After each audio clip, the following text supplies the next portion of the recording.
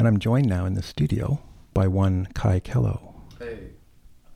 Maybe if I turned your mic on. Hello, Vince. Hello. Yeah. It's nice to be here. Thanks for having me. Hi. Hi. Well, I invited you on the show because you've just recently launched an LP. Yeah, I mean, it was launched on September 5th, and it's called Creole Continuum, and I'm quite happy with the recording. It's very different from some of the earlier stuff that I had put out, and much more in the vein of kind of sound poetry and some noise, and much less like a coherent stream of words. It's almost, well, it's definitely in the realm of jazz, I'd have to say. The majority of musicians, all except for one, are, trained as jazz players and have played different kinds of jazz music for many, many years. So that was definitely a huge influence on the music, and it comes through in the overall sound. Yeah.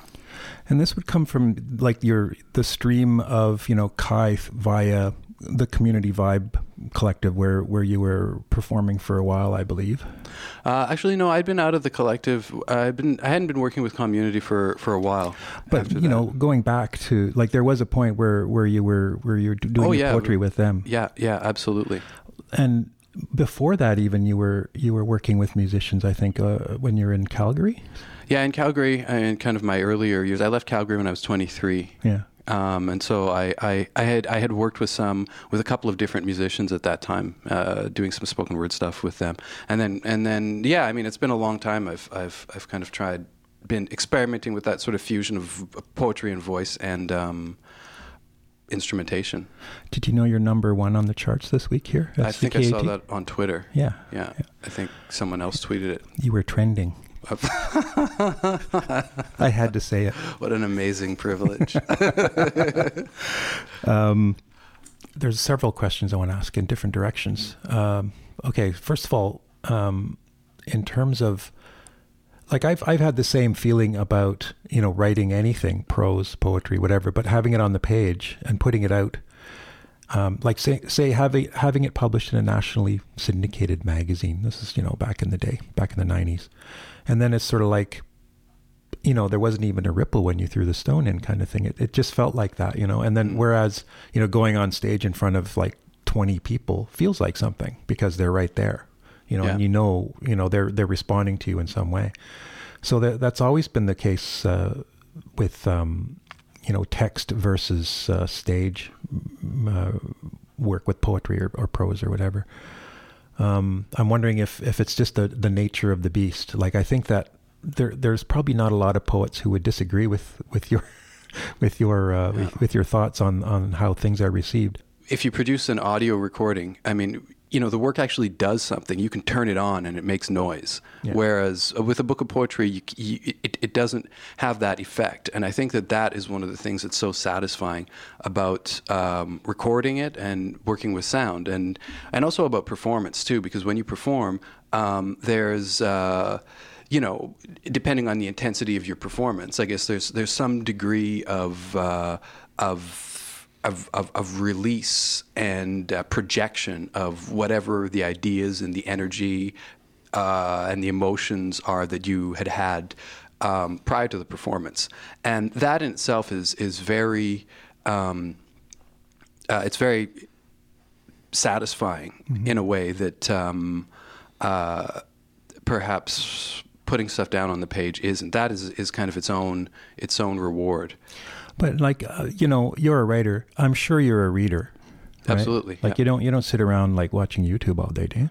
I did go through a period where the internet kind of stole my mind, and like where my whole reading process was disrupted for a couple of years, and I couldn't get through like a complete novel. I couldn't sustain the interest in a book of poetry, and it was just the process of reading was kind of interrupted and slowed and derailed by the fact that when you're online, there are, there's moving type, there's color, there are images, all kinds of other distractions to click upon. You kind of have access to everything at once. It's a simultaneous visual, sonic, click interactive experience, whereas a book just seems is not that. But I mean, I gradually my kind of reading process and ability sort of clawed its way back and reestablished itself. Yeah. I had a thought while I was online just recently where I was like going through the news feed and I thought, I'm channel surfing. And I always hated people who channel surfed because it was like, if you're going to do that, why watch TV at all? Because you're not absorbing anything. But I was doing the exact same thing with the news feed where I was just like looking through at this stream of images, not processing any of it, but being like a monkey with the bar, like just keep pressing the bar kind of thing.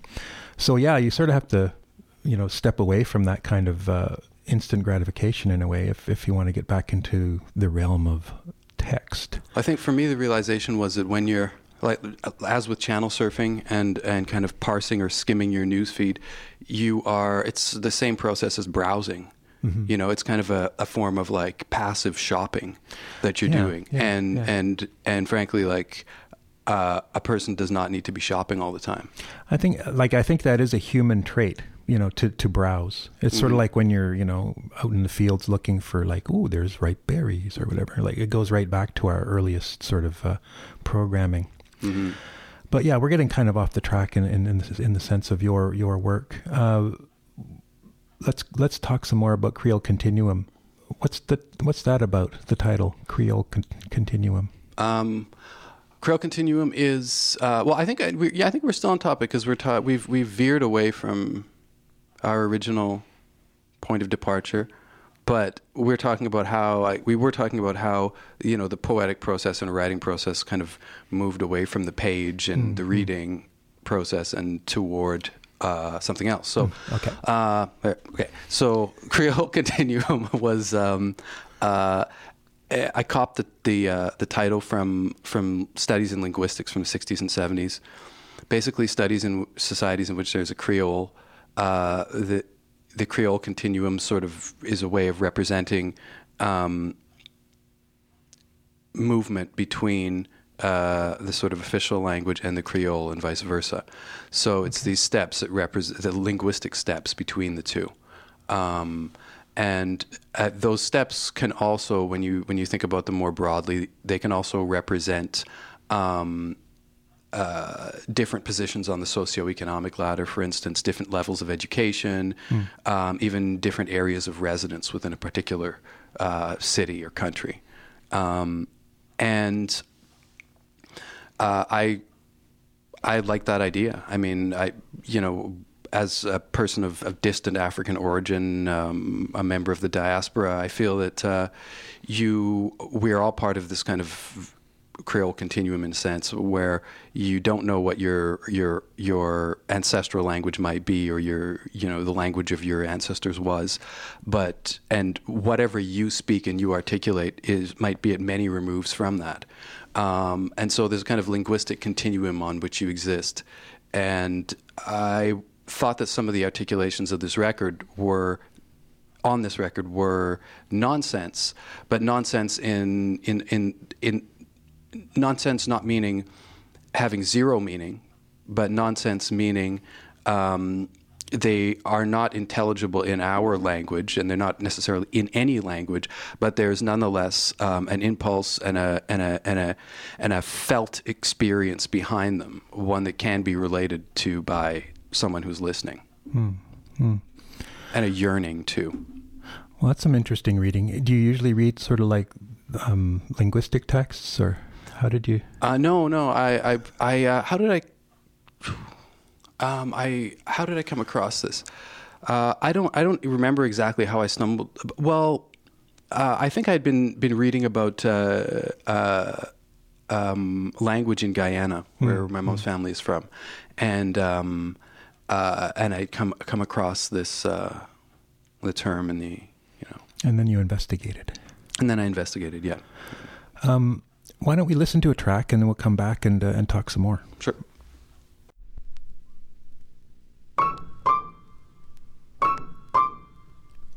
Num per, I per, num b, r.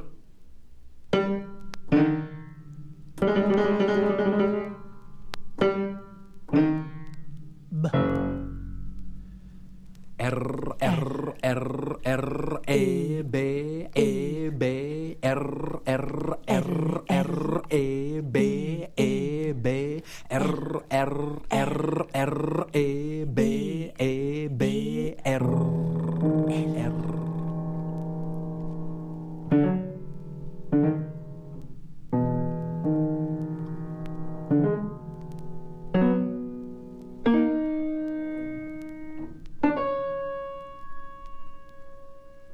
R I I E R E A R I I E R E A R I I E R E A.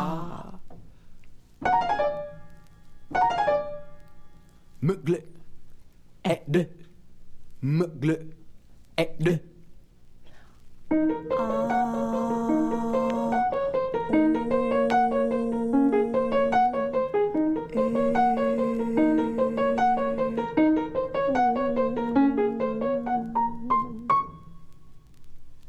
Rium, ipi, rium. Num, bub, rrr, e, te, b.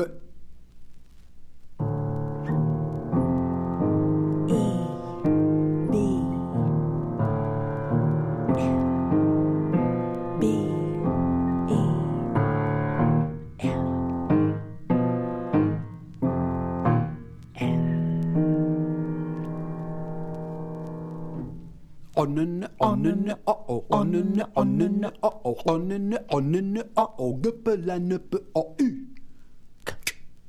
Onnen på u. Ik oel.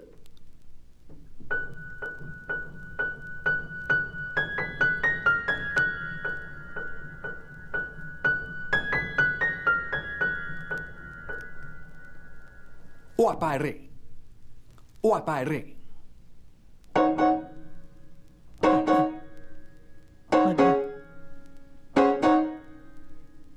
Beadde ane o u, metene o ut, tenne o u, met beadde ane o u, metene o ut, tenne o u, met beadde ane o u, metene o ut. Kpi rium, ipi rium, numper, iper, numbup, e, te, b.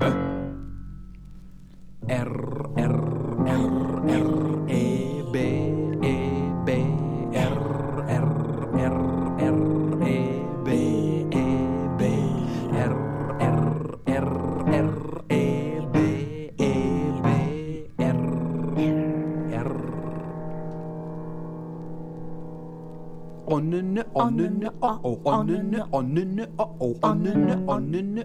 guppelane på o u. Onnen op oet, ik oel.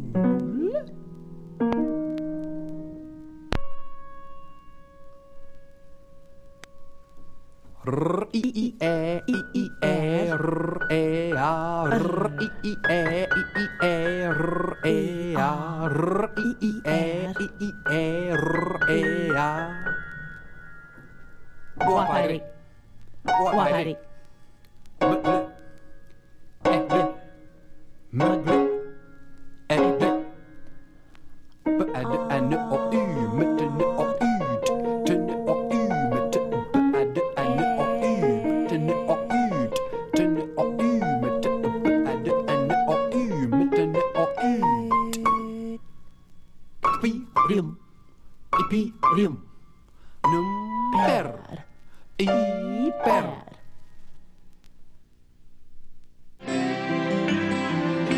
This is Angela Davis. You're listening to CKUT 98.3. Angela, you're one of a million of political prisoners in the world.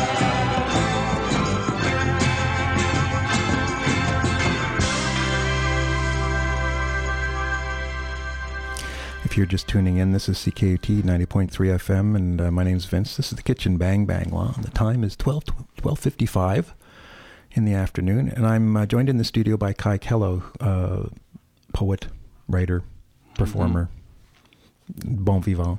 Bon vivant. Sure, I'll take it. We've been talking about his disc Creole Continuum, and we just heard a track. We heard Houseman's Ransom Note from Creole Continuum. Tell me about Houseman. Houseman, that was a piece that was the additional vocal is Kim Zombik and Ted Strauss on piano, and that's actually the one piece on the record that leaves basically no room for any improvisation. And so it's an adaptation of an optophonetic poem from the early part of the 20th century by a Raoul Houseman. And we kind of loosely interpreted it. We didn't go, exactly according to Houseman's specifications, but it's a reference to, I guess, a nod to old Dada sound poetry. And we actually had an interesting time working on that piece because even though it doesn't sound like a song, it's made up of about like 16 different parts, and they repeat in different order as the piece progresses. Yeah. It's interesting that you reach back to the Dada spoken word or the poetry, the sound poetry. Are there other sources that you find interesting? Like, are you interested in what the Four Horsemen were up to in the 70s? Or I'm very much interested in what the Four Horsemen were doing, and Paul Dutton. I've always liked his work. When I used to do a show here on CKUT, I would try to sneak in some Paul Dutton from time to time. He had an album here called, I think, Mouthpieces. And it came out in the 90s, I believe. Yeah, it did, yeah. And he... I like what Paul does and what the Four Horsemen did. Also, for a while, I was really kind of into what the dub poets were doing. So people like Linton Kwesi Johnson, Mikey Smith. Even though, some of them had more of an edge where they broke out of language and just kind of used their voice and sound. They weren't all like that. But yeah, the dub poets were influential at a certain point. And generally, I mean, I like to listen to vocalists that I find interesting, anyone whose voice is interesting. I mean, old rock and roll singers, vocalese specialists, jazz singers, and so forth. And to kind of pluck and extract and adapt ideas from what they're doing to my own practice. So yeah, thinking about dub poetry actually, because one of the things about dub poetry is they're sort of bringing the news. A lot of like Linton Kwesi Johnson or Jean Bintabreeze or Lillian Allen. It's about like, let's talk about issues, folks. And so, you have done that sort of work in your career, but now you're looking at something that's like way experimental. Like, are there, say, rap artists who do something like that get right into the realm of sounds as opposed to meaning? I don't know. I'm not sure. Because I mean, scat singing obviously comes from the jazz tradition, and that's something that's pure vocalese. But I'm just sort of curious about other things that you might be picking up on. I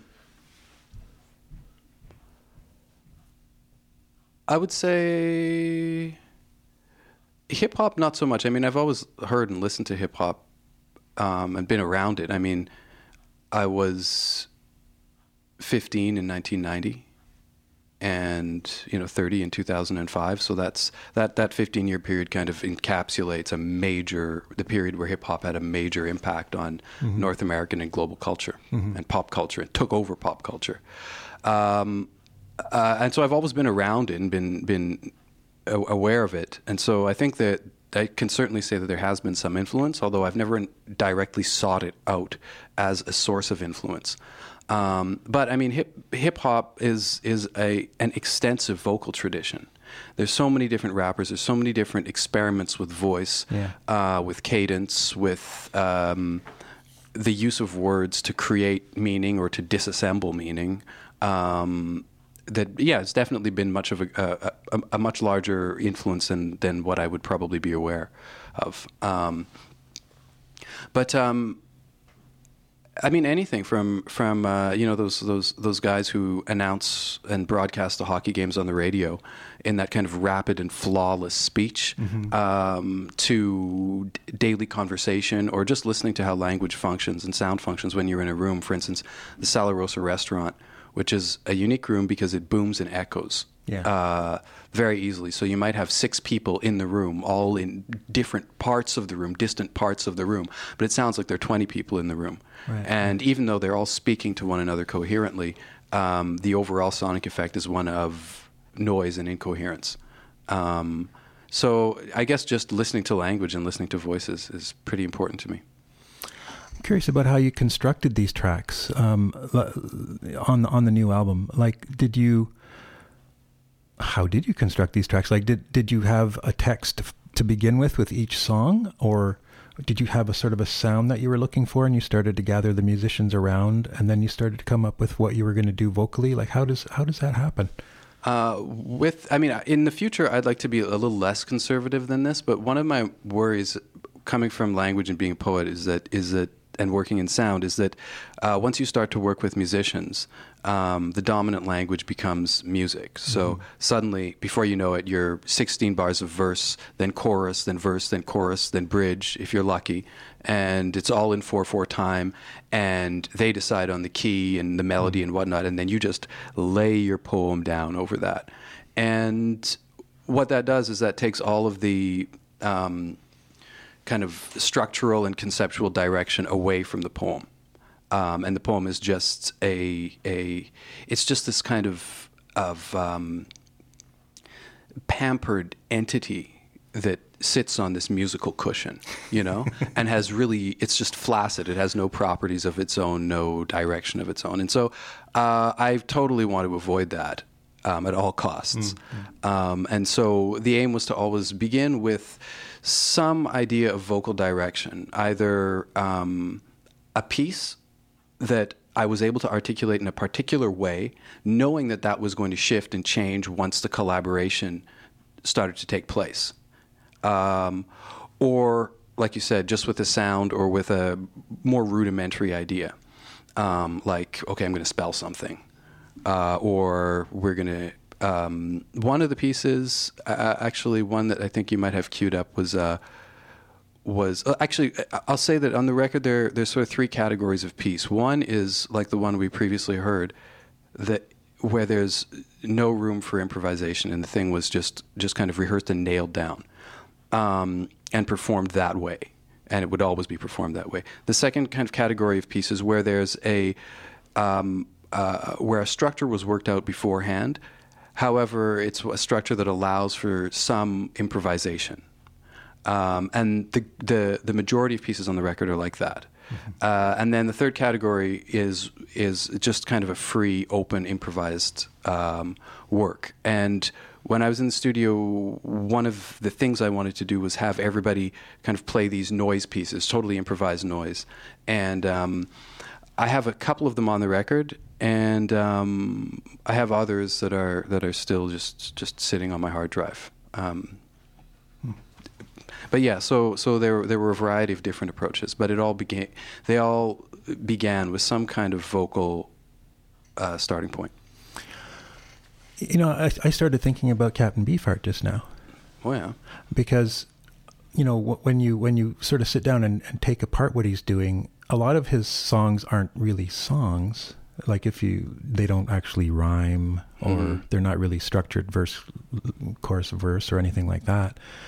And he controlled his band with an iron fist, basically, and he would just use the band to create these sound sculptures around his voice.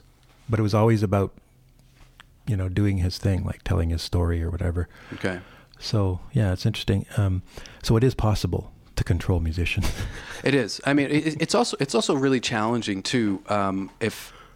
Fortunately, the people I was working with were fantastic collaborators who listened well and were interested in the ideas that I had in bantering about them.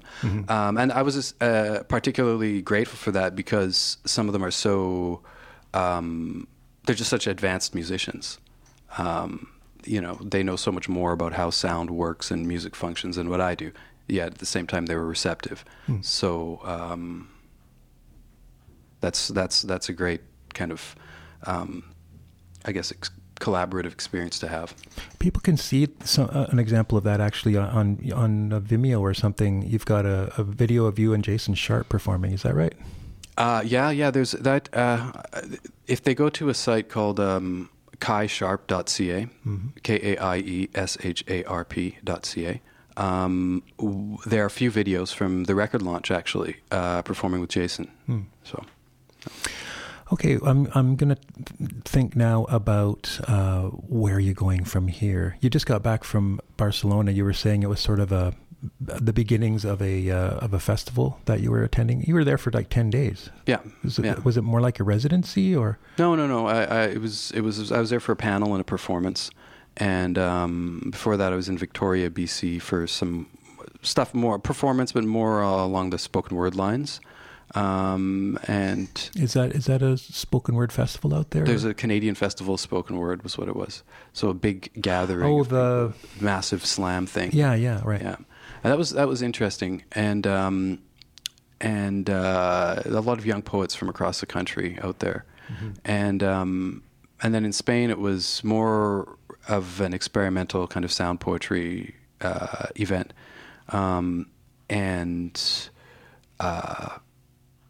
I don't know what the next direction is. Actually, I'll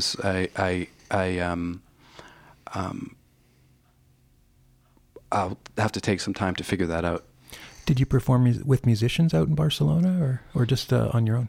On my own. I actually brought some electronics that I was going to use to create a kind of noised out synthetic voice, but there were some other poets there from Spain and from the Netherlands who were using some electronics, and although I had sound checked with them, when the moment for performance came, I decided that I didn't want to be like turning knobs and tweaking buttons and whatnot while I was performing. Like, it was my first time in Spain, so fuck it. I just want to give, like, to be able to completely focus on delivering like a forceful performance. All right. Now, well, are you saying you're doing more long form writing now? Is that one of the things that you're sort of focusing on? Is like a prose work, a big prose work? I am focusing on that. It's an abstract kind of focus, Vince, because I'm not like actively working on it right now. I was a little while ago. I was really into it, but now I've just been kind of thinking about it a lot. It's what's the word? Incubating. Yeah, it's breathing and swelling, but not in terms of page count, just in terms of the ideas surrounding it. Is there anything coming up that you can think of that, like, live? Yeah, I think November 16th, Wired on Words. Yeah. With musicians or just on your own? Or? On my own. I don't know yet what's going to happen there, but it'll be live. All right, so people can check that out, Wired on Words, or Words and Music at the Casa on November 16th. We're going to play one more track from your album to take you out, and I want to thank you for coming on the show. Hey, thanks for having me.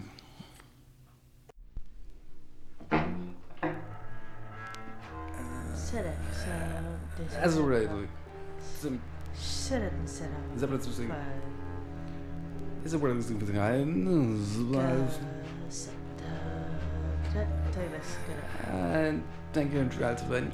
At the weather. And then we'll take it. And the one the image was not to I was doing it.